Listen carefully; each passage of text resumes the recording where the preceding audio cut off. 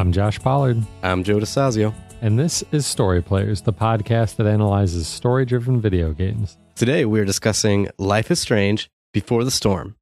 Episode 3, Hell is Empty, which is the final episode in the prequel series to the original Life is Strange. That's right. So this is our final episode, and we are giving you your big spoiler warning right now. We're not going to give you any moments at all of non-spoiler free intro description, because if you're listening to episode 3 of Life is Strange Before the Storm, you probably should have played it all by now. If you haven't, just go back and play them and then listen to our recap episodes of those 2 episodes. Also, as another warning, because it's been a month and a half or so since the previous episode, we're not just going to spoil things from this episode. We'll spoil things from the previous 2 episodes and from the original Life is Strange season, I guess we're calling it. The first game is how we commonly refer to that. So that's your spoiler warning. From here on out, everything will be a spoiler. So overall thoughts, Josh, how did you feel about this episode? I know you weren't too keen on the last episode. So what about this one? It was okay. I'm not sure that it was really that much better for me than episode 2 was. I really didn't find this to be the satisfying conclusion that I was hoping for in this series. And maybe after how good episode 1 was, I set my expectations a little unrealistically high. But while the first Life is Strange will forever remain in my top few games of all time in terms of favorite games of all time, this one won't. It was good, but it wasn't great. It wasn't anywhere near great. It wasn't even my favorite game that we've played for this season of Story Players.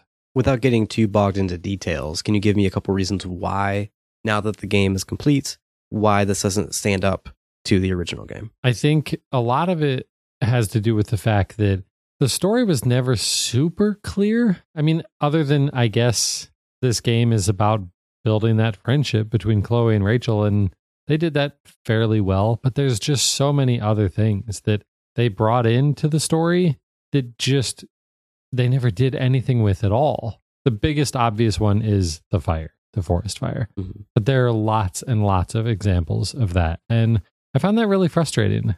So that's the biggest thing. There just wasn't a ton here, and there were so many threads left without being resolved.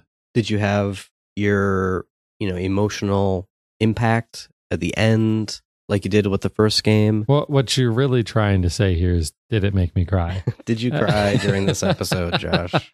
And I didn't. I never even... What's your cry factor on this one? I didn't even come close. I didn't even get misty in this game, even with the post-credit thing, which we'll get to later, obviously. But there was nothing about this episode that really got me super emotional. Overall, I'd say I was disappointed, but not strongly so. It's not like I really hated this or anything like that. Right. But I'm wondering that as we talk through this, maybe I'll come around to certain things after I kind of bounce ideas off of you and see what you think. But right now I'm just sort of disappointed. I liked in this episode in particular the concepts around telling the truth versus lies, people who act real versus people who are acting, those sorts of things. Perhaps the biggest disappointment for me was the lack of those big choice moments. Mm-hmm. Very rarely in this episode do we see the Illuminati symbol appear in the corner, right, indicating that this decision had some sort of importance. Mm-hmm. In fact, I've only made note of 2 throughout the entire episode. And one of them is the very last one. Which, and everything's been leading up to that, so right, that's good. But that means that there was only one other throughout this entire, I think 3.5, I think it ended up being, after I looked at everything, 3.5 hours. Yeah, I played about 3 hours of playtime. And then the ending, we'll talk about it some, but I have a lot of questions, and I think that's what you were alluding to also, is there's still a lot of questions, especially in regards to, and actually maybe only in regards to its connection to the original game. Yeah. I'm wondering, as we get there and talk about it, that maybe I wouldn't have these questions if I just look at this game in isolation. Okay. Well, let's get into the recap then.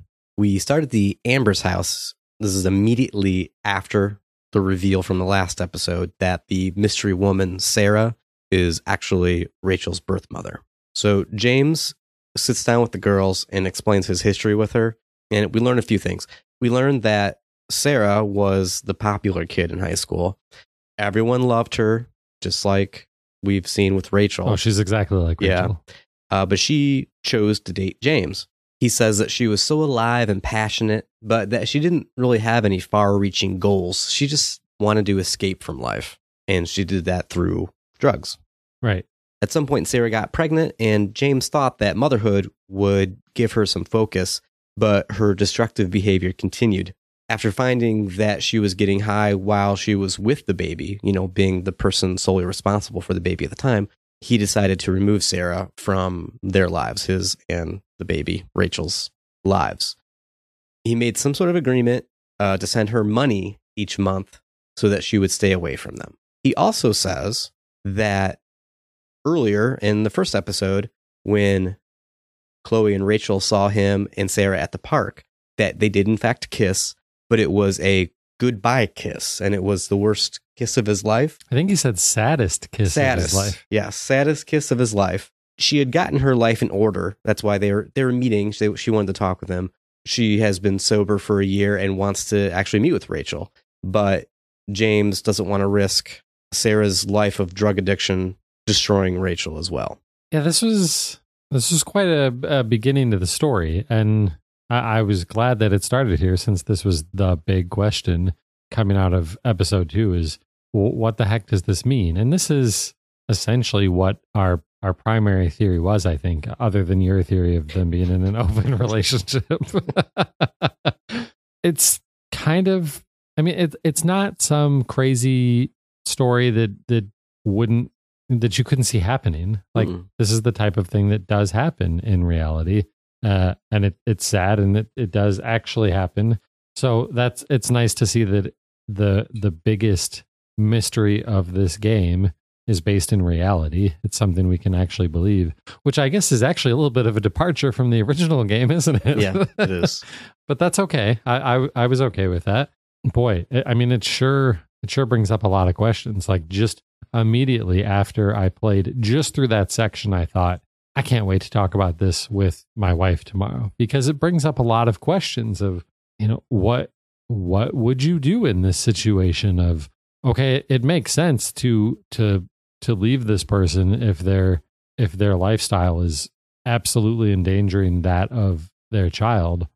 But then what? Like, once they're clean, it's been years, then what? And is it okay to not tell the kid? But I think that those are the big questions for this entire episode. Absolutely. Yeah. And there'll be a lot more information, obviously, as we get through this episode that will help answer, I think. And that's ultimately, I think, the finale. The final decision that we make is an attempt to answer all those questions. Right. I really like the way this worked gameplay-wise, because this could have just been 3 people sitting down on a couch just chatting for 20 minutes. Right. But instead they gave you a little bit of like interaction and this flashback concept of, well, it's like a black screen and you're looking down on different scenes. Right. And you're kind of going through the years and seeing a little flashback cutscene of what was going on. So that was fine. I don't get this goodbye kiss thing. No, I feel like that sense. was just in there just to give that whole first episode. I don't know. Yeah, this whole goodbye kiss thing doesn't make any sense at all, really. I agree. It does feel like they put the kiss in and then we're like, how do we explain this? Oh, how about we say it's the saddest kiss of his life? It seems like that wouldn't be something that he would do. Nope. Especially with everything else that happens this episode. It doesn't fit. As Chloe, you have the choice to talk with James and Rose downstairs at the house before heading up to Rachel's room. Did you do any of that, or did you just go straight to Rachel? Oh, you had to talk to the parents. And I was curious when Chloe goes to talk with Rose, she asks her, like, how do you feel about this kiss? Like, you've got to be mad about this kiss. And I actually liked Rose's answer, where she just said, dude, we've been married for 13 years. I am not threatened by this. I don't expect you to understand. Mm-hmm. And I was satisfied with that response. I thought that was pretty good. That would explain her completely blank look. I still don't think it explains a completely blank look. So we go upstairs to Rachel's room and we see that for the first time. Rachel seems really interested in stars. Her room has star charts. It has astrological calendars. So Rachel's on her bed, crying to herself, and Chloe wants to try to get her attention in some way. And so she finds a flashlight and combines it with this nightlight and does this super bright starfield projection on the ceiling. And that's how she gets Rachel's attention. And as they talk, Chloe is comforting Rachel as Rachel deals with the realization that she's been lied to her whole life. And by the end of it, Rachel decides that she wants and needs to meet Sarah. This scene, there were parts of it that I really liked. The star thing was really cool, but in a lot of ways, a lot of the stuff in this room really felt more like, not that it was there to give you a lot more depth into Rachel's character, but just more, can we do something to make this episode a little bit longer? And the other thing that had me feeling that way is, and I wonder if you felt the same way, is did it seem like throughout most of the episode, everyone was talking really slowly? I didn't notice. You didn't notice that? Oh my gosh. It felt painfully slow, especially in that opening sequence. There were, I didn't notice it throughout, but there were times where I'm like, okay. Right. Well, Rachel, her name is Sarah. That's how it felt. Nah, I don't remember it being that bad, but yeah, there were a few times where it felt a little slow. So there was one other thing that I noticed in this part of the episode that I thought might have had some significance, and it turned out it didn't really. So maybe either they just didn't follow up with it, and by they I mean the game creators, or what I was noticing just wasn't actually there. But when in this scene, Chloe spends a little bit of time talking about her dad, her dad who's passed away, and she's been deeply traumatized by this. The entire time that Chloe's talking about it, Rachel's not paying any attention at all, which I understand that she's got her own issues there, but come on. You're not going to pay any attention at all to your best friend? It did feel like she wasn't paying attention, but I don't blame her for that at all. If your whole world's been turned upside down and now your friend, well, whoever, the person you're talking to, is talking about themselves. In this case, I understand it's trying to make that connection. Right. I kind of understand how you feel. It's very different, but but I don't think that she's just lost in thought. I think she's almost in shock. Could be. I suppose it could play into some of the narcissism claims and stuff that were mentioned about Rachel's character later in the game, or actually even in one of the things in her room that's talking about her two horoscope signs, and one of them saying that they tend to be entirely self-focused. So maybe one part that was cool for me that I don't think that you would have seen is that at some point when they're looking up at the stars on the ceiling, Rachel holds out her arm showing the star tattoo that Chloe had drawn on her wrist, saying, "Oh, I must have known that you really liked stars." Nope, that obviously didn't happen for me. Yeah, but Rachel did also talk about her bracelet, so this would have been the first time for me that she was talking about the bracelet that she has always worn and never taken off. Yeah. Next, we have another classic Chloe dream sequence. This time, it's back on stage on campus, and she's in her Ariel costume that she wore during the play last episode. Now, there are chairs, 4 chairs on the stage, arranged 2 by 2, kind of like seats in a car. And she's in the back, and her dad's in the driver's position. Now, there is an audience, so sitting out watching whatever is about to happen. We have Joyce and David sitting together. We have James and Rose, and Principal Wells and Victoria, and the Raven. We keep seeing the Raven, the bird, just in around every dream sequence. Yeah. Sure. Chloe and her dad are talking about the theme of this episode: lies and truth. And her dad says, maybe there's a reason we pretend. maybe the lies we tell each other are less horrible than the truths we keep hidden.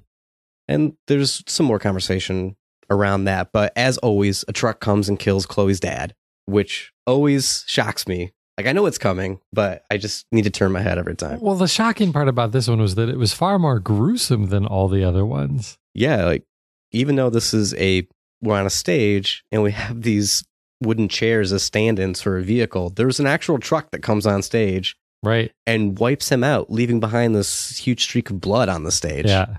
Super gross. And that's how the scene ends, is that she's crying over. Well, but there's one other little detail there. What's that? So she's crying over the blood streak that now remains of her dad. Mm-hmm. And it's a really somber scene. And then you hear Victoria Chase yell, "Boo!" I admit I laughed. You laughed? I laughed. I was angry at Victoria for doing it. I mean, I guess I could kind of see her doing it because she's such a mean person. Mm-hmm. But why did the developers even feel the need to put it in? It feels totally out of place. And I think that's why I laughed, because it's completely unexpected. It doesn't make any sense. I really wish it wouldn't have been in the game. So what do you think about this dream, though? Dreams are important, especially in fiction like this. Dreams mean something, right? Well, and they do, but it's a dream that just seems, by what her dad says, it just feels like an attempt to justify the choices that James, Rachel's father, has chosen. And I think it's crap. I don't think that his lies were less horrible than the truth. Yeah, less horrible than the truth. I guess if you want to use those direct words, sure, but they're not really. I mean, it's not. He's not trying to cover up for a murder or something like that. Like, yeah, her mom made a lot of mistakes, and he was trying to protect her from some things. But these aren't life shaking. Well, it is life shaking if you wait 18 years or however long it is to tell somebody about it. Right. But if you hadn't, then maybe it wouldn't be so bad. Yeah. And we'll get into that discussion more, I think, at the end of the game. Mm-hmm. But yeah, this just felt like a crappy way of justifying what Rachel's father had done. Part of what I got out of it too was that this is the beginning of Chloe beginning to wonder if other people are lying to her about her own life. Yeah. She's getting concerned if everyone's just acting, and she doesn't have to worry about that. She just wants things to be real. Mm-hmm. Next, we find ourselves back in Chloe's house. She is returning home later that night through her window, but it appears that someone has been going through her stuff. I didn't notice that. What made you think that people were going through her stuff? This must be a choice and consequences, because she talks about it. Oh. So her stuff is like thrown all over the place, like somebody's been searching through everything. Oh. And, she's like, who would do this? Mom wouldn't do this. David. I bet it was David. Sure. And so I'm realizing just now, right, that when I did not consent to him searching my stuff, I bet you that's what it is. Yeah. Because her room's a mess, but it doesn't look like someone's been rifling through it.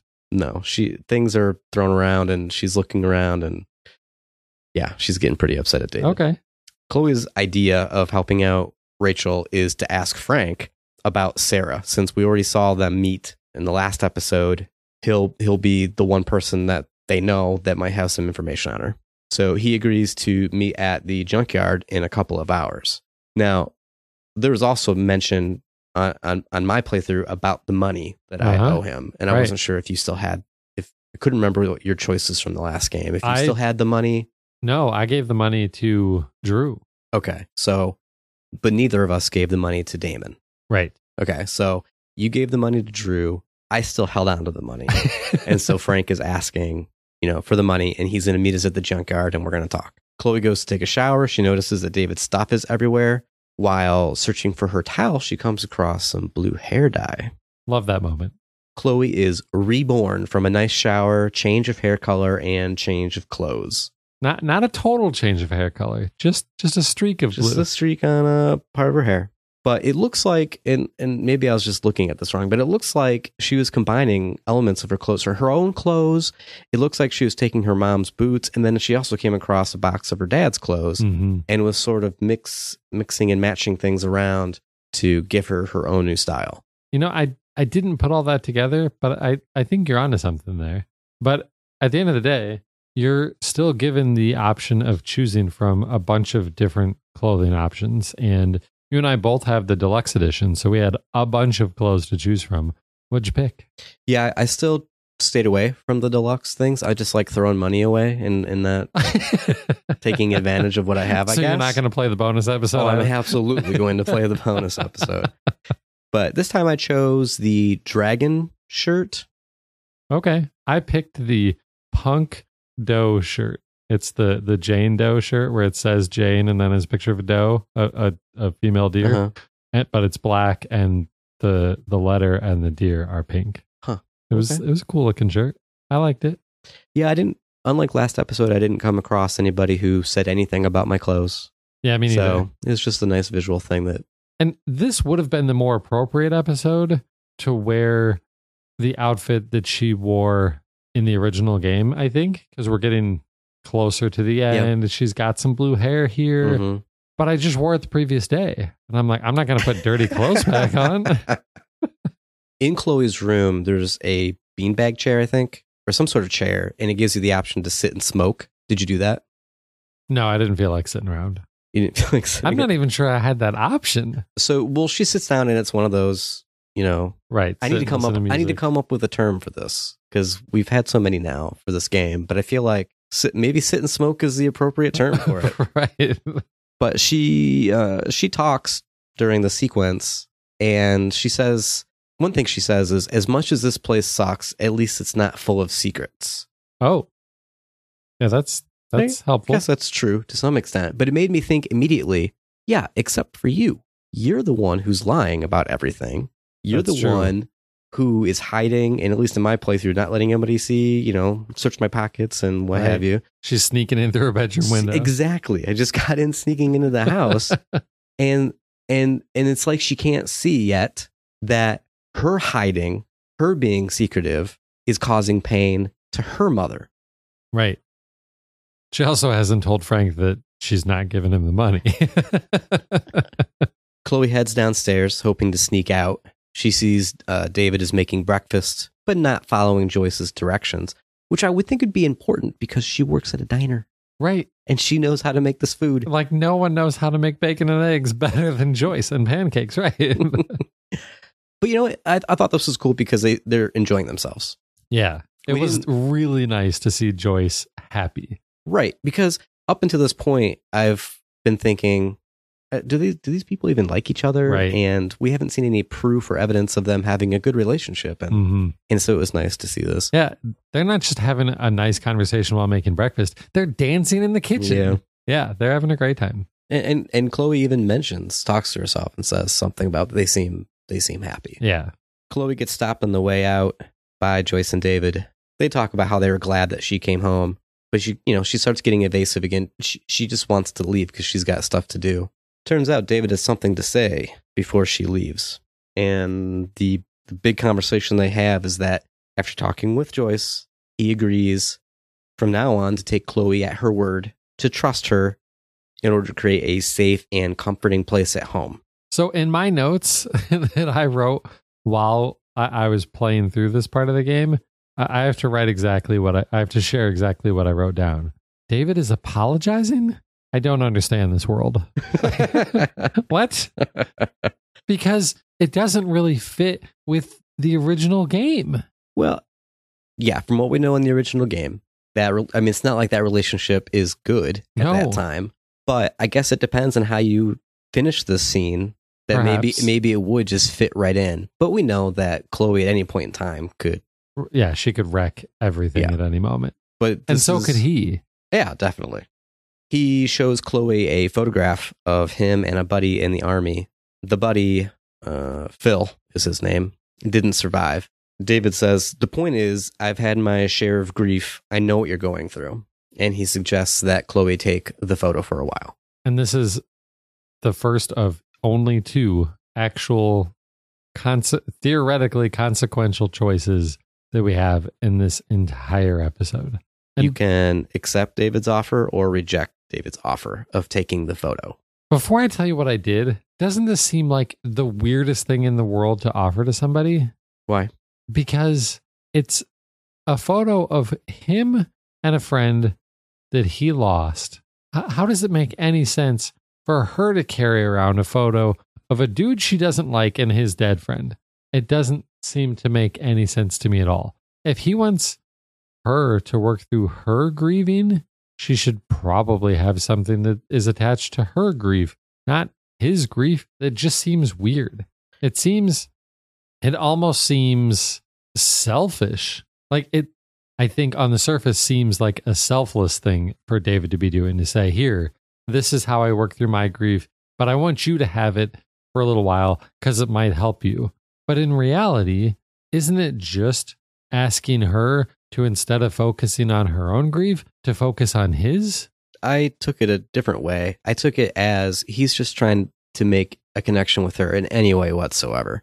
Well, he picked a weird way. And to show, so what he's trying to show is he's lost people too.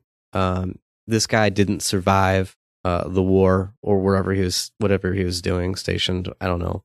And in a way, he feels like he can relate to Chloe, who has lost her father in a tragic accident. Mm-hmm.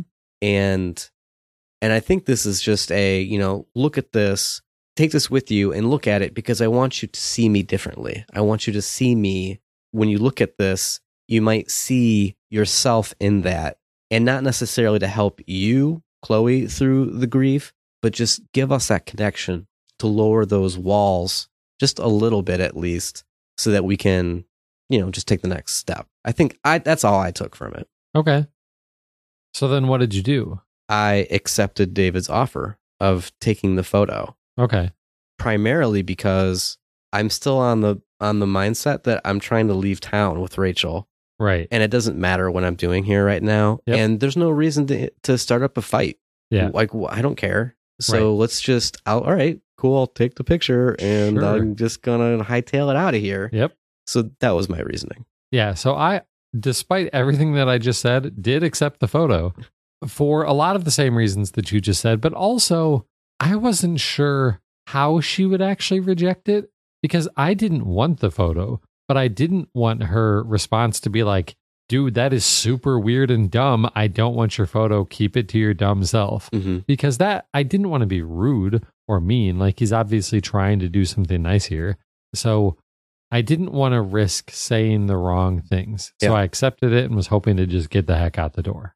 Gotcha. There were a few times in this episode where I wasn't sure what to say because I didn't know how it was going to come out. Yeah. Chloe stops in the garage for her dad's tools, and she notices way more of David's stuff is in there. Now, what are the tools for? The tools are to fix up that junky truck. Do you ever come up with a reason for why she took that truck as opposed to the nice newer truck? That Nope. Doesn't make any sense at all. Well, and I'm sure some of our listeners are saying, duh, it's because it's the truck that's in the first game. Yes, I get that. But that's not a good enough reason. You have to tell us why she would pick the really crappy truck over the good truck. The next scene takes place at the junkyard, and Chloe has brought the tools with her, and she's fixing up the truck. And she does fix up the truck enough that she's able to drive it around the junkyard.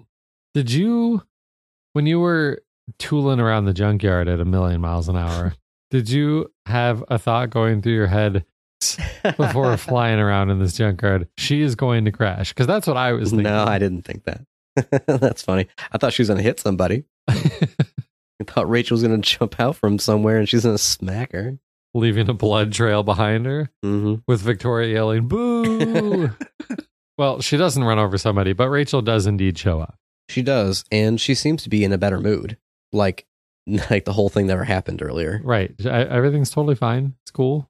But soon after, more people show up. We have Frank showing up, and we have Damon showing up. Yeah, Damon's not supposed to be there. This is just supposed to be Frank.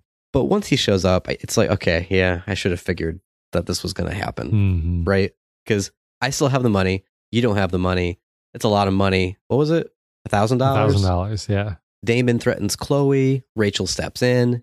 all of them start talking about Sarah, and Damon especially wants to know why the girls want to find her.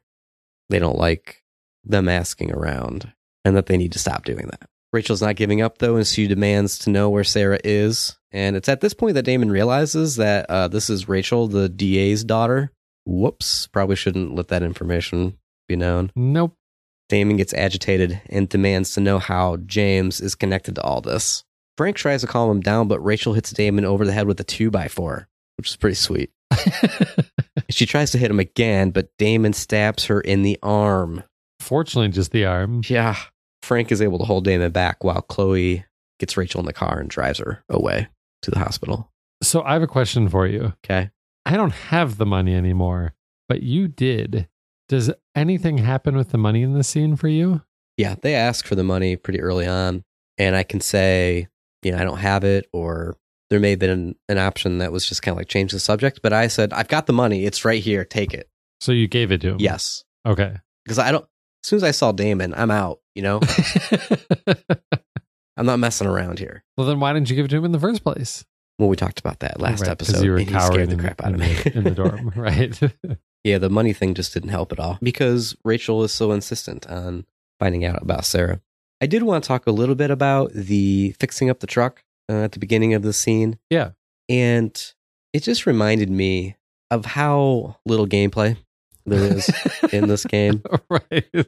And this is a little puzzly, right? But the only thing that you have to do is just match the tool with the thing that you're fixing up. Right. And I was able to get them all the first try because of my limited experience with working on cars. Yeah. But even if you didn't know, you only have like 2 or 3 choices. Right. And it just made me think about the first game. And I really miss those puzzles. They weren't that elaborate, but they were a little bit more in depth than this. This just felt like busy work. Right. Yeah. A lot of this felt like busy work, or people talking slow, or all this extra stuff just to kind of extend out this episode. This was one of those things that felt like. I really just want my time powers. That's all. To fast forward past working on the truck. Next, we're at the hospital, and Chloe is dropping off Rachel to the emergency room. Chloe's just, all she can do is sit in the waiting area and hang out. Rachel's parents arrive. James comes back out and says that Rachel will be all right. She's recovering. James says Rachel will be all right and that she's recovering. He and Chloe then talk about what happened. And James believes her, and he is all too familiar with Frank and Damon, which makes sense because he's the DA. And these are... Yeah. He doesn't seem surprised at any of this. Steph shows up. Who's Steph?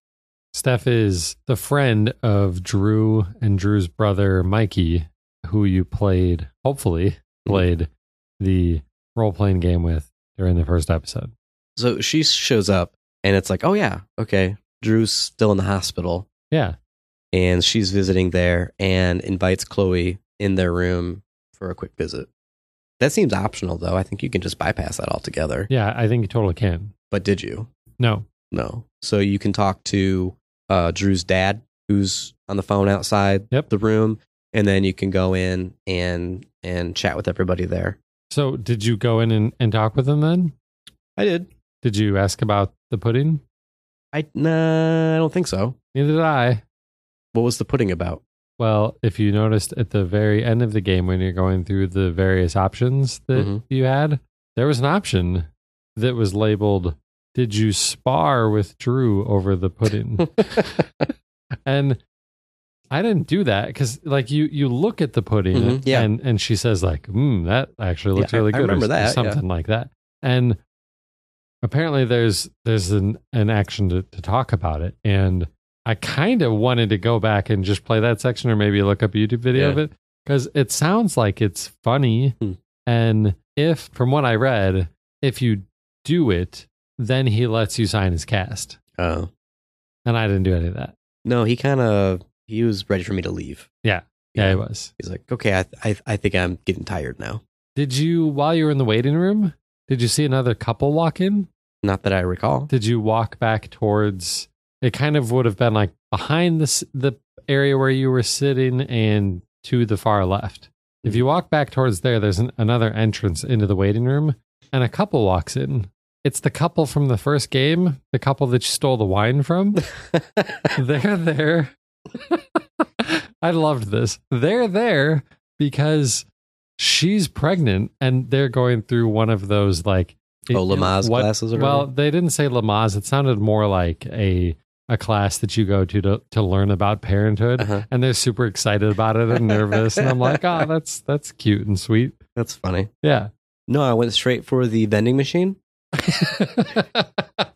and tried banging on it once to get the food or whatever, and it didn't work. And then I thought, I'm not going to bring any more attention to myself. I did it a second time, and it still didn't make the candy fall. And people were really starting to notice at that point, so I didn't try a third time. We do see firefighters come in. Yeah. And they're in the hallway. Like if you walk down toward Rachel's room, so between Rachel's room and Drew's room, they're in the hallway. And I played with subtitles on, and there were no subtitles for this, but I thought I overheard them saying something like that the big forest fire is now out. Yeah. Did you hear why? It seemed like it wasn't under normal circumstances. Right. They said that the fire just somehow extinguished itself. What? So what does that mean? Like the big thing of episode 1 is, OMG, these girls just started a massive forest fire. And then there's almost no discussion of it in episode 2. And then we get to the last episode, and we're not really sure what to do with the forest fire, so we'll just have it put itself out. Are you kidding me? That's what you did with the forest fire? It really meant nothing? The only thing that it was really used for was the dream sequence in episode 2? That is disappointing. That is beyond disappointing. That is disappointing, Josh. I mean, I kind of got the impression, we see it later on, right? When you're driving to the mill. Yeah, you see the effects of it. And I thought, well, maybe it just ran out of trees to burn. I don't know, like it just hit the road, and there was nothing for it to continue on to. But did it sound like it was like a mysterious thing? Like, can we get back? Can we just please bring back some like supernatural stuff? They didn't understand why it went out. So the other thing that's there, because the firemen are there because there's like a fireman respite sort of thing where the firemen can go to get a little bit of extra medical attention from dealing with a fire. That makes total sense. There's also a box in the hallway for you to donate money to the care of these firemen. I didn't actually interact with it. I saw the donation box. I didn't see what it was for and just kept going. Did you see it? And did you have any? You had $1,000. No, I gave that to them. No, I wanted nothing to do with that. Right. So, and maybe that's why I don't remember seeing the option, because I did look at it and I don't remember paying much attention to it. And there wasn't, at least initially, like usually when you look at something or you hover over something, it has a look option and some sort of interact with. I only remember there being a look option for that. Okay. And so I don't remember, like after I looked at it and saw what it was, that it gave me an option to donate. And that may have been because I was broke. Yeah. And if I would have looked at it, I probably wouldn't have had the option either, because I didn't keep $1,000 at all. And I didn't rob the t-shirt dude in the first game, unlike you. One more thing before we go to Rachel's room. Yeah. Did you try walking past Rachel's room? I don't remember trying to do that. No. You should have. Why? What happens? Because there's another room past Rachel's room and the door is cracked. Who's in there? Nathan's dad is in there. Oh? Talking to a psychiatrist. And the psychiatrist is basically saying, your son has deep issues and he needs a lot more help than we're giving him. Like a lot more help than he's currently getting from his time with us.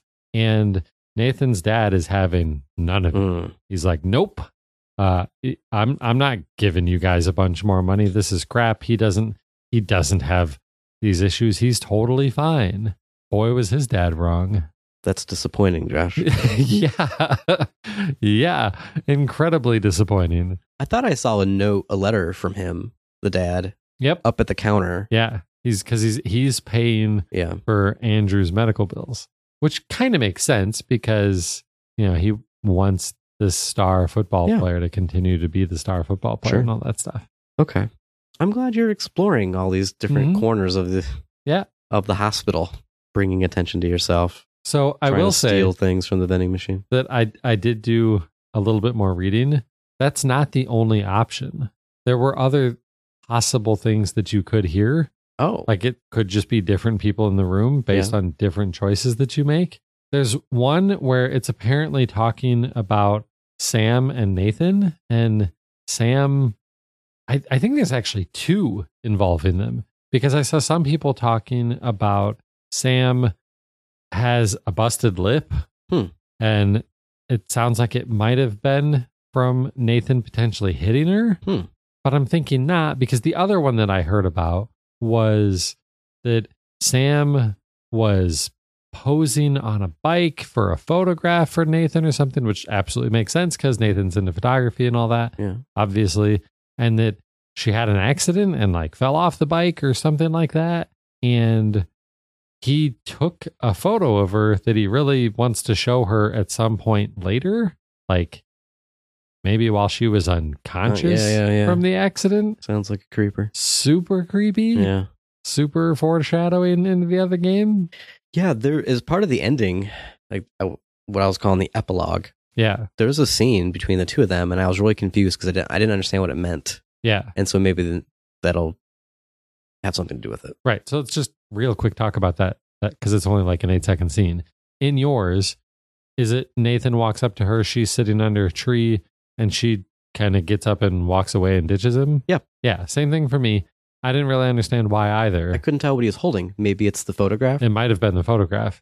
And apparently that's why, because she blames him for her falling or whatever happened during this photo shoot, basically. And she's just done with him. Last I remember from the previous episode, I had talked to Sam and said, you just need to give him some space or whatever. And you didn't even see that whole the thing with Nathan and his dad at behind the stage and all that. Right. Right. So, okay, so we do make our way into Rachel's room. Despite the fight earlier, Rachel's happy to be with her dad, who is sitting at her bedside. He leaves Rachel and Chloe alone for some privacy. Rachel asks Chloe to find her mother, assuming that she's still in town. Her dad probably has her phone number in his office. So she tells Chloe the entry code into the office, which is 0722, which is significant because that is Rachel's birthday. Yep, July 22nd. So that's the second code in this season that is related to somebody's birthday. These are not very secure passwords here. And you expect that from a high schooler, but from the DA, maybe he might want to pick some better codes. Maybe not his daughter's birthday. Right. The most obvious code. On the way out of the hospital, Chloe finds Elliot in the hallway about to visit Drew. He asks if she and Rachel are in some kind of trouble, but Chloe brushes it off. Did he get a little bit aggressive with you when you tried to brush it off? I didn't really get that feeling. He definitely wasn't happy with me brushing him off here. And maybe it's because I brushed him off in the parking lot in the previous episode. So all I've done is brush this dude off. That could be. And you agreed to go to the Tempest with him, and I didn't. Obviously, I didn't because I was in the Tempest. Right. But I did agree to go, yeah. Yeah. This was another scene that in the moment felt like, why does this need to be here? It seems like they're lengthening the episode artificially. You mean just having Elliot there? Yeah. Yeah. Yeah. It seemed completely unnecessary. Well, obviously, now, in hindsight, we know that served a purpose. Right. A little bit of a purpose. Next, we see Chloe breaking into the house, the Amber's house. Apparently, there's a key under the welcome mat. And she gets access to James' office using the super secure password and starts searching the place. There's a few interesting things. I mean, there's a lot of stuff in this room to look at, but the interesting thing that I saw right away was if you use the computer at the desk, there's an email from Sarah that indicates that James had sent a man to talk sense into her. Mm-hmm. It's just the start of the shadiness. Is this the start? I feel like this is the beginning of, now wait a minute, something's not right here. Mm-hmm. Because James was familiar with Damon and Frank when we talked about what happened at the hospital. Right. And I feel like everything was okay there, but it's not until this office we start looking at things that I start to not trust James at all. Chloe unlocks one of the desk drawers and finds a shoebox with a phone and some papers. The papers are letters written from Sarah to Rachel that apparently were never given to her. And there are also some voided checks. So we said that James was paying Sarah to stay away, basically. And however many months now, it seems that these checks have been voided and returned, meaning she doesn't want the money. Right. Sarah's sending the money back. Right. So earlier in the episode, James says, I think more than once, that to Rachel, that Sarah chose the money over you. Mm-hmm. Well, that's not really true anymore. Right. The phone contains a single saved contact labeled unknown. And after reading through the text messages, it becomes clear that James is working with Damon. So what do you do? What does Chloe do? She impersonates James in order to find where Sarah is. This is like, I don't know, Simon Says, but it's Damon Says. Damon says he wants evidence destroyed. We don't know what the evidence is. So, right. Okay, we're getting some puzzly things here. Mm-hmm. Let's figure out what the evidence is. It's a glove. It's a glove. I totally accidentally hit the glove. I hadn't even finished looking at all the things yet, and I hadn't looked at the clues, and I accidentally hit its glove. That's the one I need to pick. Oh, and I was right. It was just a guess, though. You got lucky. Yeah. I looked at the clues. Yeah, well, it was like this seemed like something you didn't want to be screwing around with, Joe. So Damon says, destroy that, and we do that. Or Chloe does that. Damon says he wants to know which of his guys is a snitch. Yeah, and I tried deflecting, but that didn't work. He really wanted to know who the snitch was. Who did you say it was? I couldn't figure it out. So I was like, well, this Sheldon dude seems like the worst of them, so I picked Sheldon. Yeah, I picked him too, because his paperwork said has been very cooperative. Right. No missed check-ins. But that wasn't... Nope. It wasn't him. Who was it? It wasn't my t-shirt guy, was it? It was cool looking at the board, seeing all the pictures of the people that you saw in the first episode. There's t-shirt guy. There's guy with the flower pattern on his motorcycle. It was Thunder. Is Thunder the motorcycle guy? I don't know. If it is, there was no way I was going to implicate him because he was cool. Yeah. He let you into the club. It might have been him.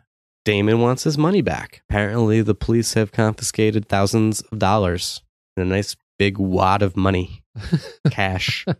So we took the picture with the phone to show that we have it, and he shows a picture of Sarah being tied up at the mill. So we hightail it on out of here. No, you try to, but Right. you can't because, wow, Elliot comes. Creeper, stalker, Elliot. shows Wow. up. I wasn't expecting this. This No. is a complete one. This is a complete curveball for me. He shows up at the house. Like, how did you get here? Mm-hmm. He admits that he followed her from the hospital. But what was really throwing me is that he was kind of talking some sense for a little bit. Just because he's crazy doesn't mean he's wrong. He accuses Chloe of getting involved with the wrong people, that she's being manipulated by Rachel.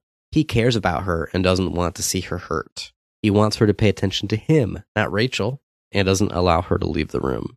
The only way out is you have to do some rap battles and try to secretly call the police. Yes. While talking with Elliot. Mm-hmm. Okay, there are a few things I want to talk about here. So I think he's saying some possibly legit things about Rachel being bad.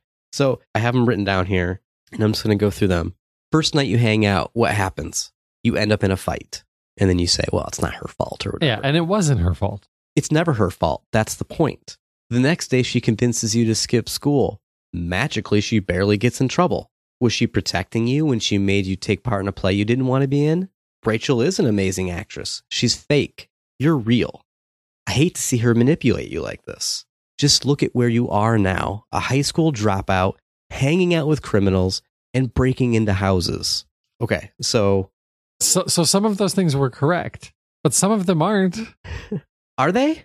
Well, I'm not breaking into a house. I get it, okay? Okay, but you've always been, well, not always, but basically since your father died, you've been hanging out with criminals and stuff. Like, it's not like Rachel introduced her to Frank. Frank has been her dealer for a while. Yes. Good point. You can't call Chloe the real one when earlier in this episode of this podcast, you brought up that she's the one who's telling more lies than anybody else. Well, except for In maybe her James. family. Yeah. But yeah, she's not being real. Yeah. But for a moment though, I thought, wait a minute, is this guy right? Am I being manipulated? Because James talks about his relationship with Sarah and how destructive she was.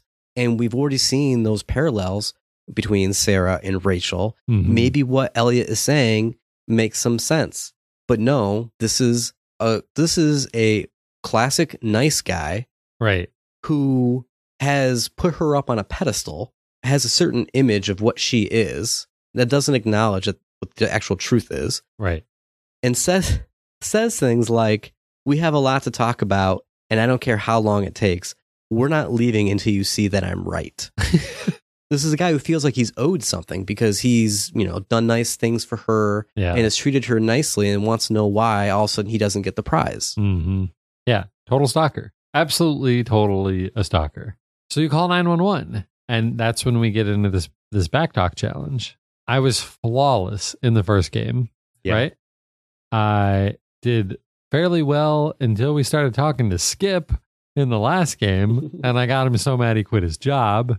So what? Here's your last chance. This is the last rap Last chance. Screwed this one up too. battle. I've been doing well with these rap battles. This one I did not. You I didn't do it failed either. almost immediately. Yeah, I got the first one correct and the Mhm. second one wrong. I had no idea what to pick. I think I was just getting too.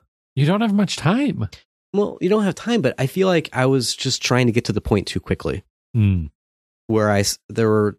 Remember, you're supposed to pick something that has more to do with what he just said. Right. Like you're playing off of his words and turning them around on him. But I think I was choosing things to get me more direct to the information to the police that I needed sooner, It sounds like we might have picked the same Yeah. exact response. and it tips him off. Yeah. Well, that stinks. I was hoping that you would have won it because then we could compare notes on. No, on what happened that there. ends, and then Chloe throws the trophy through the window, Right. and that sets off the security alarm, and that's how she's able to get out of the Yep. building. Yep. Everybody, both characters bolt in different directions, which also doesn't really make any sense. Like, why wouldn't he continue to chase her? Because he's a creep. Well, and a right. stalker. He's a creep and a stalker, Who so he does ought to not- continue to chase her, right? So wherever Elliot goes, hopefully to jail, Chloe gets in the truck and drives to the mill. So we see her driving on the road on the way there, and she gets distracted and nearly gets hit by a truck. Mm-hmm. Not unlike her dad. Right. Well, I guess the lesson's not learned there. At least in his case, it wasn't anything that was his own fault. No. Truck ran a stop sign or a red light or something. Right. So she pulls over and gets out of the truck, and we see that it's in front of the smoking remains of the burnt forest. And that kicks off the imagined conversation with her father, in which she wonders if he ever lied to her in the way that the Ambers have lied to Rachel. This felt like it was supposed to be meaningful. Yeah. It just wasn't to me because what would he have even lied about? Like, we don't even have anything that we might think that he could have potentially lied about. So I have an answer for you, not to that question, but to maybe the point of this scene. But I'm wondering if it plays out differently depending on the choices that you make Oh, during this conversation, because there are dialogue choices. Yep. I can read basically what happened because it felt important to the themes of truth and lying and lying to make people happier, I guess. And to protect people. And to protect, Right. yeah, to protect. So Chloe says, "Hey, Dad, did you ever lie to me? Something that might hurt me to know." And he says, "What do you think?" And I responded with, "I suppose everyone lies." And he says, "Would you love me less?" And I said, "Depends on what it was." And he says, "That's the trouble, sweetheart. The truth is risky. And the idea of you loving me even a little less, I don't think I'd ever want to risk that." So what I took away from this is that, is there something that he is keeping from her? I don't know. But if there were, and he knows that if he were to tell her the truth about it, there was the chance that because of her learning the truth, that she might now not look at him the same or think of think of the relationship as not being as good and just, loving him less, he doesn't want to take that risk. And that might be a reason for hiding something. Yeah, it's a crappy reason, but sure, it's a reason. But it still did you not give you it doesn't give you any hint as to what it might have been. Well, so what's the point? Well, of course not, because at the end he asks, "Do you want to know? Are you ready to know what it is?" Or the answer to your question of, "Is there anything that I lied to you about?" And I am like, "Yeah, of course I want to know." And he's like, "I'm dead. I can't give you. You're imagining this whole thing. I can't tell you anything." Right. So there never could have been. Right. I know that I chose some slightly different options. Like I chose the option of you didn't lie to me, but most of the other things that you said there also happened for me. Okay. So Chloe arrives at the mill, which is barely standing because of all the damage caused by the fire. She finds Damon talking with Sarah, who is still tied to a chair. They're talking. Sarah says she just wants to see Rachel. Damon says James wants her out of the picture. And we see that Damon has a syringe with some kind of drug that he's planning to inject into Sarah. So, hey, good news. He's not there to kill her. That's true. That is the one redeeming part of this part of the story. Yeah, I thought James wants her out of the picture. Okay, we're somehow going to just completely just eliminate her and kill her. So that is true. What if this is all a dream? Damon would have killed her and buried her in the junkyard. Ooh. Chloe interrupts the conversation, but is beaten by Damon. He realizes it was Chloe who was behind all the text messages, and he injects Sarah with the drug. Frank arrives. Apparently, he's had some kerfuffle with Damon. He's, for my playthrough, he's, I don't know, like he's shot or stabbed or something. Right. But Frank shows up to challenge Damon. The only thing that we see is that Damon kicks Chloe in the head, knocking her unconscious. So I can understand how Frank is hurt because something must have happened when Frank grabbed Damon in the junkyard to give Rachel and Chloe time to escape. But why is Frank here? How does Frank know to come here? Never explained. He just shows up. Well, when you get to the mill, you see the RV outside, right? And we see blood streaked on the side of the RV. Yeah. So I took that as whatever happened with Frank happened there at the mill. Not that this is something left over from the junkyard. Oh, yeah, that's a good point. But to your point, though, I don't know what would be causing it. Whatever caused this particular incident, we didn't accuse Frank of being the snitch. Right. That would make sense. Yep. So, yeah, I don't know. When Chloe awakens, Damon and Frank are gone. Sarah is there, but she's no longer tied up. The two of them talk about Rachel. Sarah demands that Rachel never find out about this whole thing being ordered by James. The idea that we're going to inject Sarah with the drug that she's worked so hard to wean herself off of, that she's been sober for a year to get her life back together so that she can meet her daughter. James has just undone all that. And so Sarah says, don't tell Rachel. She'll lose her father, who has had good intentions. He's trying to protect. He's a desperate man protecting his daughter. And so the two of them argue over whether Sarah even deserves to see Rachel. Yeah, this is a big conversation. What do you think?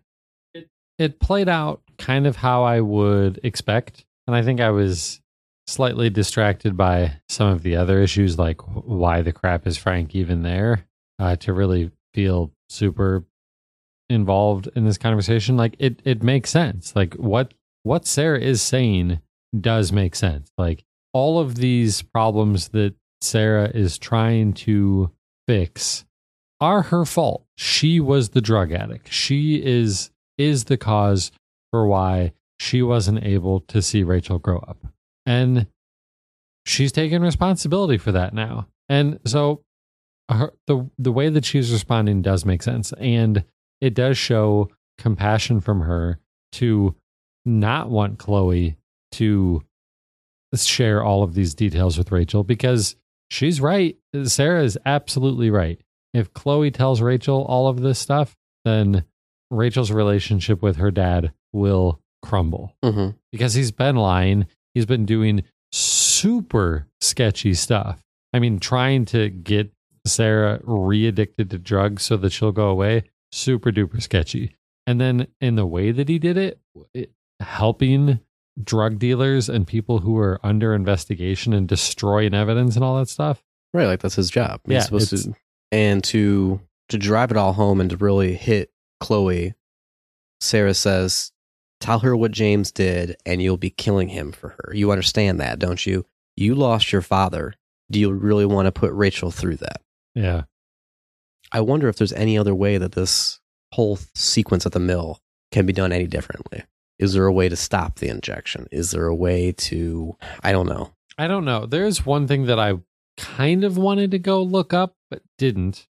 And that is that at the end of the game, when you're shown all of the stats, there's an option in there that Rachel does meet Sarah. Mm-hmm. There is a way to make them meet. Yeah, I was surprised to see that. And almost no one had done it. It was 91% of people, when I played through it, said that Rachel didn't meet her mother. Mm. And there is an option, the very last dialogue option between Sarah and Chloe is Chloe asking Sarah, "Don't leave." But even if you say don't leave, she still bails. So I'm not exactly sure how you get the two of them to even meet. I was reading something about how it seems there is a sequence of dialogue choices.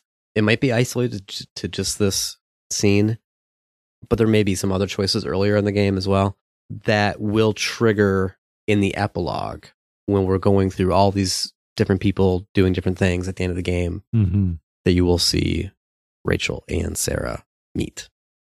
But I don't know the specifics of it. Okay. So the last scene then is back in Rachel's hospital room. Chloe returns to the hospital.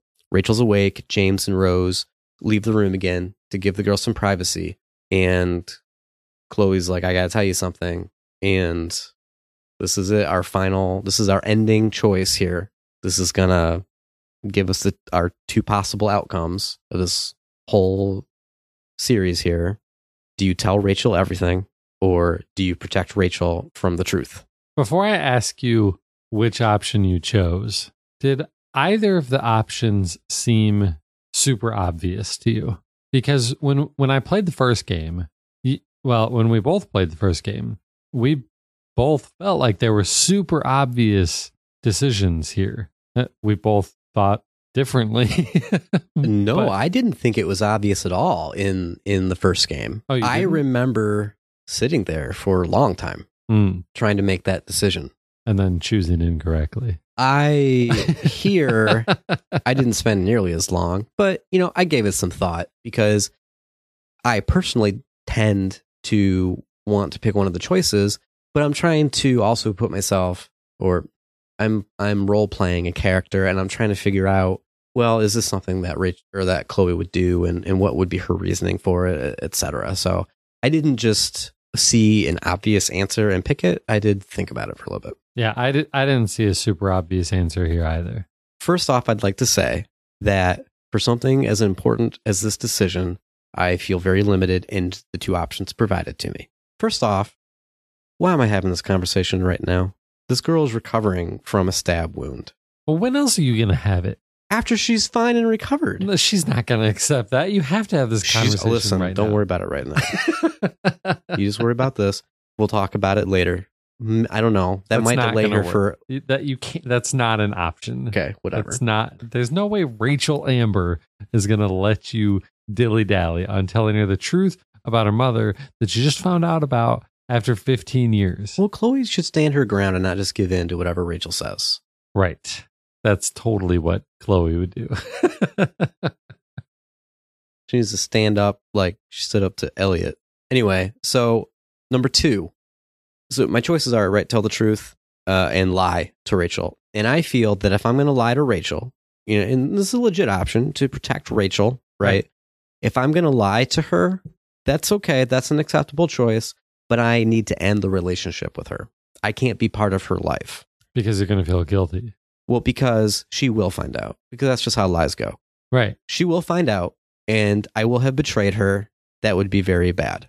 And so if I'm going to lie to her, I can't be part of this anymore. And that would be okay. I'd be sacrificing, right, my potential future happiness because I'm protecting her from something.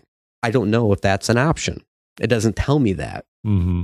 So I would choose that option. I would consider choosing that option if I knew the consequences to it. But that's something that I would have control over in the real world. So given that I don't know what's going to happen, I do want to be with Rachel. I can't lie to her. I'm telling her the truth. Absolutely. Wow. No problem. Telling her the truth. Those are really great reasons. My only reasons that I could really come up with. So everyone in the game is telling you to lie. Everyone in the game is telling you to lie. James tells you at the very beginning of this episode, you need to protect. Oh, sure. Yep. Rachel. He uses the word protect. Protect is in the option here. Sarah says you need to protect Rachel. But like you said, if you lie to her, all you're doing is heaping on the lies that she's been given throughout her entire life. And it hasn't been working out so well. So I made the same choice. Wow. A first. Is this a first? I'm kind of disappointed that we made the same choice here. Doesn't it feel like you're just postponing it, right? Like you're saving her from some pain right now. Yeah. But you're just postponing it and building it up into what is just going to be even more pain. Right. So, okay, my dad lied to me and did this and you didn't tell me about it. Yeah. Now she's going to feel like everybody's betrayed her and she has no one to turn to. And she would be right. Everyone would have betrayed her in that situation. So describe the ending then. So the ending then is just another set of cutscenes. No, I mean like before that. Like how does you say it? How does she react? What happens so after you say tell the truth? She's kind of shocked, as you might imagine. And then her parents walk in and she gives a very angry look at her dad, as you might expect. Those eyes. Yes, wow. Such angry eyes with tears. Yeah. Mm-hmm. Oh, yeah. Like the facial animations in this game were really, really good throughout all 3 episodes. And that's just another example of where they really nailed portraying the emotions that you would expect to see out of these characters. So Dad seems stunned that he's been discovered, that all of the things that he's done have been discovered. We don't see anything from Rose. She probably wouldn't have been impacted at all. She's just a stone cold rock. And then the rest of it is just kind of flashes to different scenes, like we've seen at the end of the previous 2 episodes. We go to one, the very first one is in the Amber household. It's Rachel's dad, James, like smashing a glass into the fireplace or smashing something into the fireplace. But he's in his house. He's not in prison. Interesting. We see Frank. Frank sure looks like Frank killed Damon because he's got Damon's knife. He's got a box of Damon's stuff, and then he's pouring one out for Damon at the end. So Damon's dead. Maybe he's buried in the junkyard. We cut to a much happier scene with much happier music. And and I want to ask you about this one. This is back at Chloe's house. David is proposing to Joyce. What was Chloe's reaction in your playthrough here? Nothing really stood out. Did they run over and like hug her? Okay. I watched another, and I watched this ending on YouTube. I was on a different computer, didn't have my video, so I just looked it up on YouTube. There's an option where they look to Chloe, who's standing over by the table, and she smiles and then flips them off. Then we see Elliot in his dorm room, and it's completely empty. He's ripping up a picture of Chloe. I didn't completely understand this. What I was left to assume, like, it seemed like, all right, he's packing up his room. He's not going to be there anymore, but it's basically the end of the school year, so it could just be that school's out. But I have a feeling that's probably not what it was, so we'll come back to that one. We see Victoria walking down the steps, and she sees someone taking pictures, but it doesn't look like Mr. Jefferson. No, it's the... Do you remember? Do you remember when we did the puzzle back at school on the way to going to see Drew or trying to get money from Drew? Oh yeah, It's right. like he's like taking pictures of a pigeon or a the bird kid or is something. taking pictures of the bird. Yeah, right. I think that's what it is. Okay. And the next scene is Chloe and Rachel hanging out by the lighthouse with the Raven. Mhm. And which it kind of seemed like that might be the ending right there. I expected that to be the ending because ending by the lighthouse when the next game starts at there. the lighthouse Yeah, definitely. seemed like it would have been fitting. It wasn't. The next cutscene is the girls back at Chloe's house. Chloe has just completely dyed her hair blue. And then the last one is the girls in the junkyard checking out all of these tattoos that they have. Okay, that's interesting. I have like 5 additional ones Really? that you didn't mention. Okay. So let me go through them. Did you have one with Steph, Mikey, and Drew playing D&D? Oh, yes, I did have that one. Okay, so they're on a picnic table out at school, and Drew still has his cast. Right. Which could be different.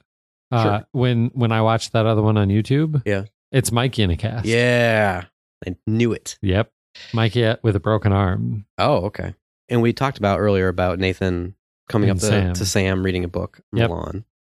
Principal Wells finds Oh. Chloe parked on the road next to school. Yeah, that one seemed so meaningless that Okay. I didn't even write it down. The girls are in Rachel's room and they're pointing at a map of the U.S. on the wall. Oh, yeah, I did have that one. Again, kind of meh. Okay. And the girls are in the shack at the junkyard, and Chloe encourages Rachel to tag the wall. Right. adding Again, Rachel was here. meh.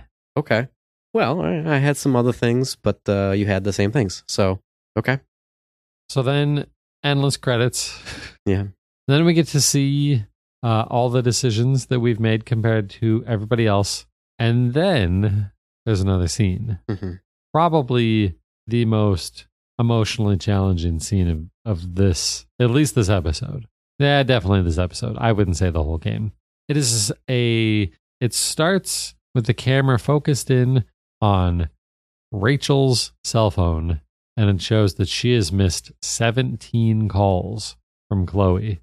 And as it starts to zoom out, you're hearing the shutter of a camera, and you realize that it is the moment where Rachel has been kidnapped and is being photographed before eventually being murdered. And then that's it. And that's the end of this 3-part episodic game Mhm. prequel. So, I think there's still a lot to talk about here. There's a ton to talk about here. Do you want to start with all of the decisions from this episode?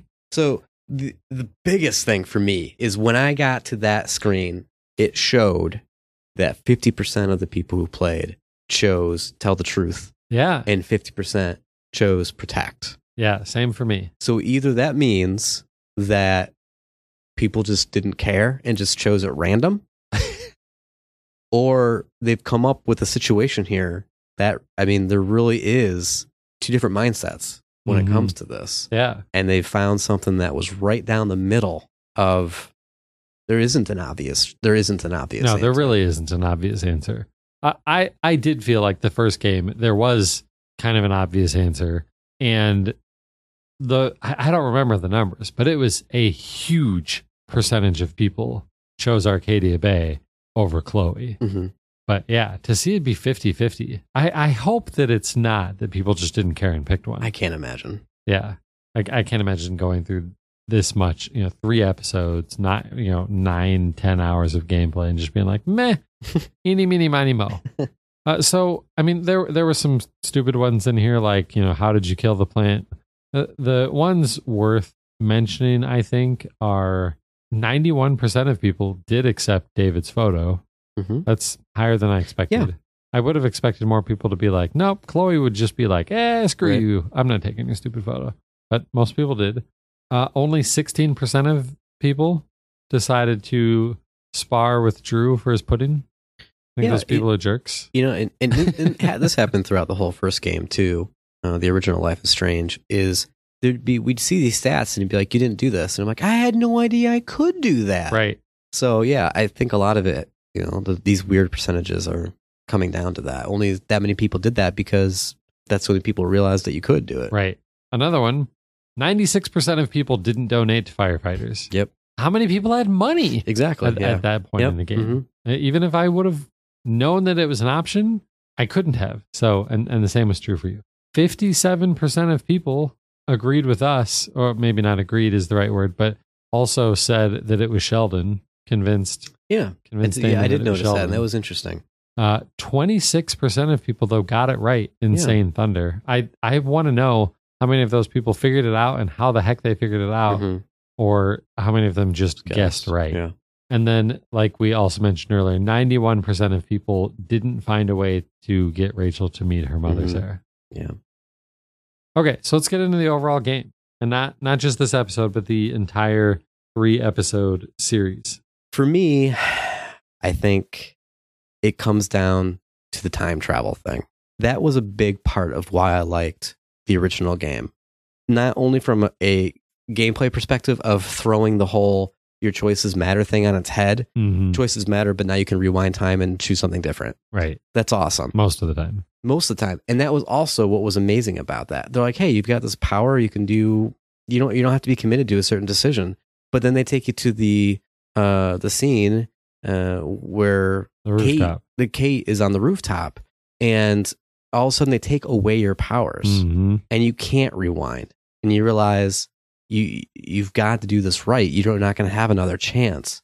That was powerful. Nothing like that existed in this game. Nope. But also from a story perspective, it was interesting to do not the moment to moment rewinding, but doing the major rewinds back, years in time to drastically change the current timeline, a la Butterfly Effect. Right. And you'd be having this conversation with Chloe, and you would say, okay, now in a few moments, the Max that you're talking to isn't going to have any idea what's going on. And you need to help. Like, it just made you think about how this whole time travel thing works, and that was cool. But there's nothing like that in here. And and we saw in the first episode, we suspected that there may still be some sort of supernatural thing going on, but it turns out that there wasn't. I have a theory, and that was a big thing for me. What's your theory? There was something supernatural. What's going that? on. The fire. Yeah, it didn't just go out on its own. Okay. Elliot has a superpower. Oh no! And Elliot put out the fire. How did he put out the fire? I don't know. It's a superpower. Okay, well, let's think about the timing here. So Elliot puts out the fire after he's had the police called on him? No, because it's before all that. Oh, you're right, it is. Yeah. He put out the fire, and on his way to the hospital. On the way to the hospital, he's like, yeah, I can extinguish flames. And just at that point decides to do it, not before. No. I mean, the forest fire was pretty. He didn't want to end it right away. Yeah, I could see that. Yeah, obviously. So no, there's nothing supernatural about this. And there were, before this game released, Deck 9 was saying, well, we're not saying that there aren't superpowers, but we're not saying that there are. And I guess that you would say that if you're afraid that a significant portion of your audience would not be interested if there weren't. I guess. So by saying that, you got them at least in to be hooked. And then they end the first episode with, I mean, it sure looked like Rachel might have had something. Yeah. And she didn't. She didn't have wind powers. She didn't have the ability to read people's minds or histories in their minds or something like that kind of powers. There was none of that. And maybe that makes sense in the grand scope of Life is Strange and the story with these characters. We didn't need it. We didn't necessarily need it. And that's fine, but I didn't enjoy the game as much. Right. Well, because, and I think part of that is that the time travel powers of the first game gave you more gamey things to do. It was more than just walking around and having conversations. It was more than just working on your stupid truck. Yeah. Finding a beach towel for your truck. Pirate flag. Yeah. Well, that's the better option, obviously. So it didn't need it. I mean, we've played other games that didn't have any supernatural powers and loved them. You know, Edith Finch didn't have any supernatural powers. But it had some crazy stuff going on. It did have some crazy stuff. And the hint that maybe there was some supernatural curse, maybe. Yeah. Also, coming from the first game, there are certain questions about Rachel and Chloe's relationship that don't seem to be touched on here. And I'm wondering if I'm just misremembering the first game. I expected, given the time frame of all this, that we would find out there seemed to be a breakdown of the friendship or the relationship between Chloe and Rachel prior to the beginning of the first game. I distinctly remember that they talked about Rachel sleeping with Frank. Right. At no point do they talk about that during this game, Nope. like sending us down that path of why that might be happening. And none of the endings, none of the cutscenes or anything in the end indicate that they're anything less than completely happy.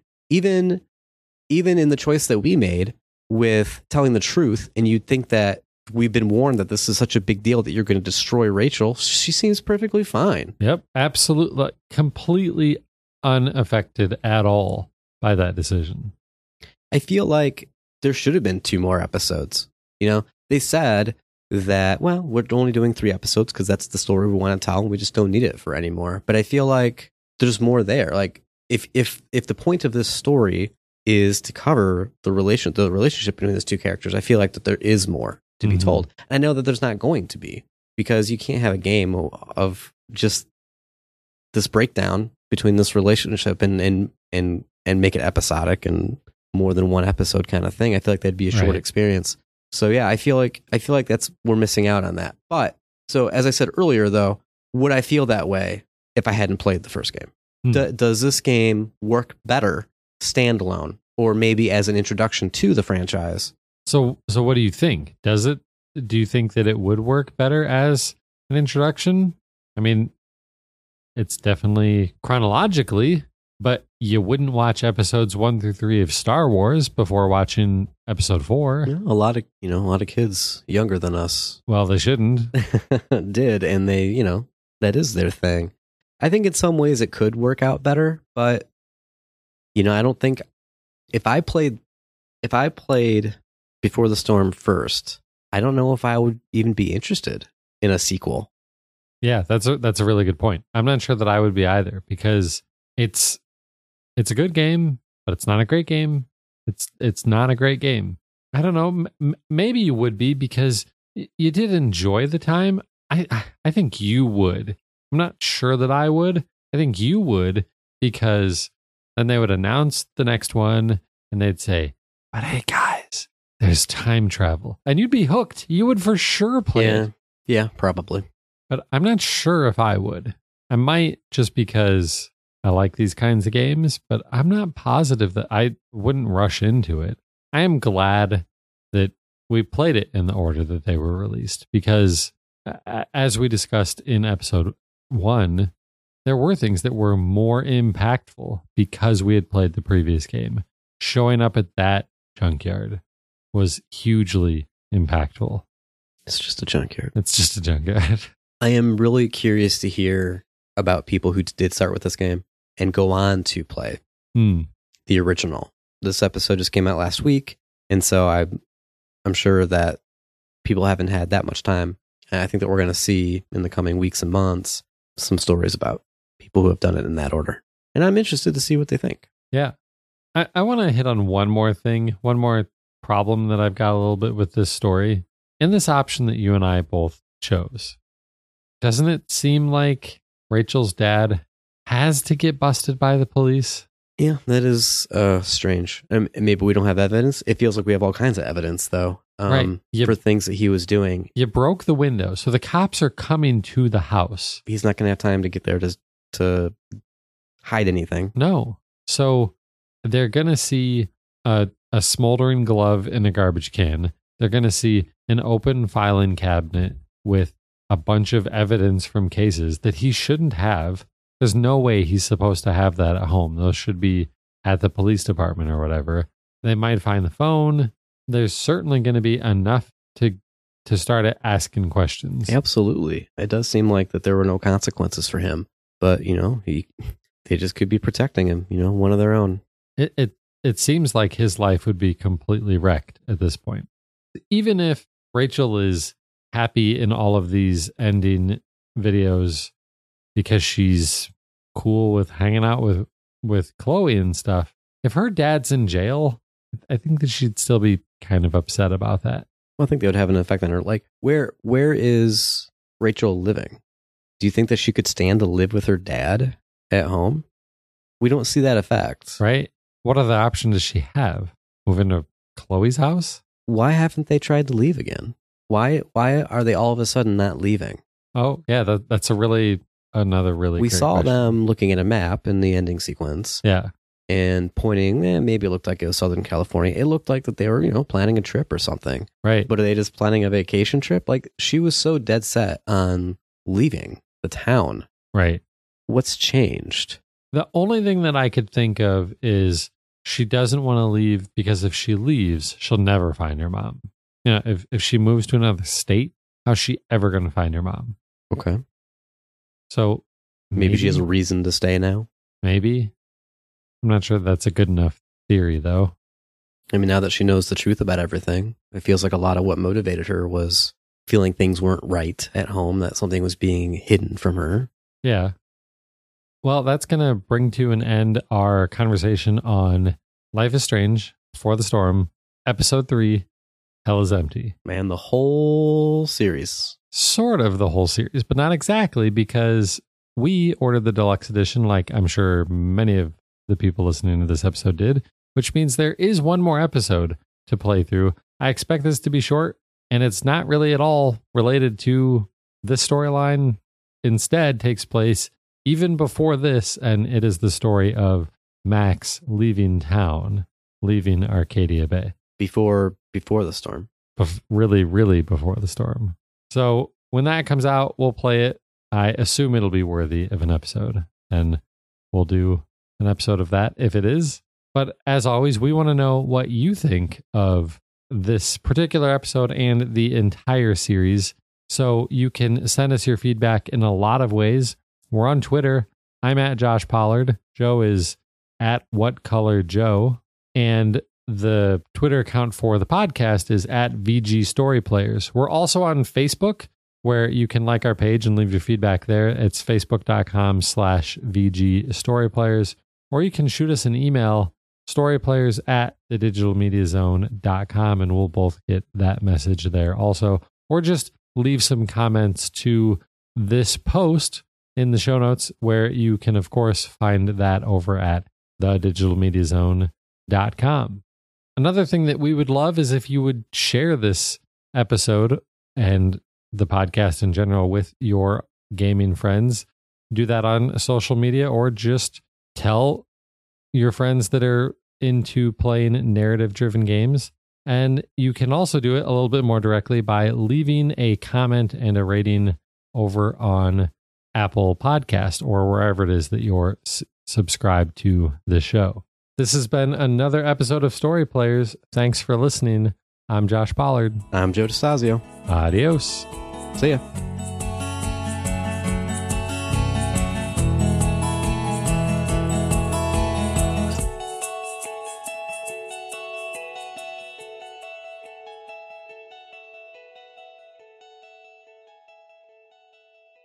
What's his name? Elliot?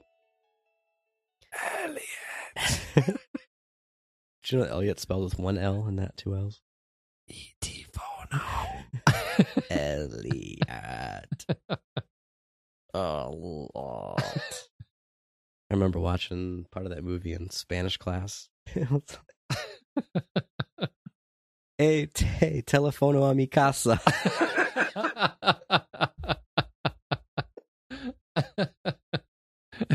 It doesn't quite flow the same way as E.T. phone home, does it?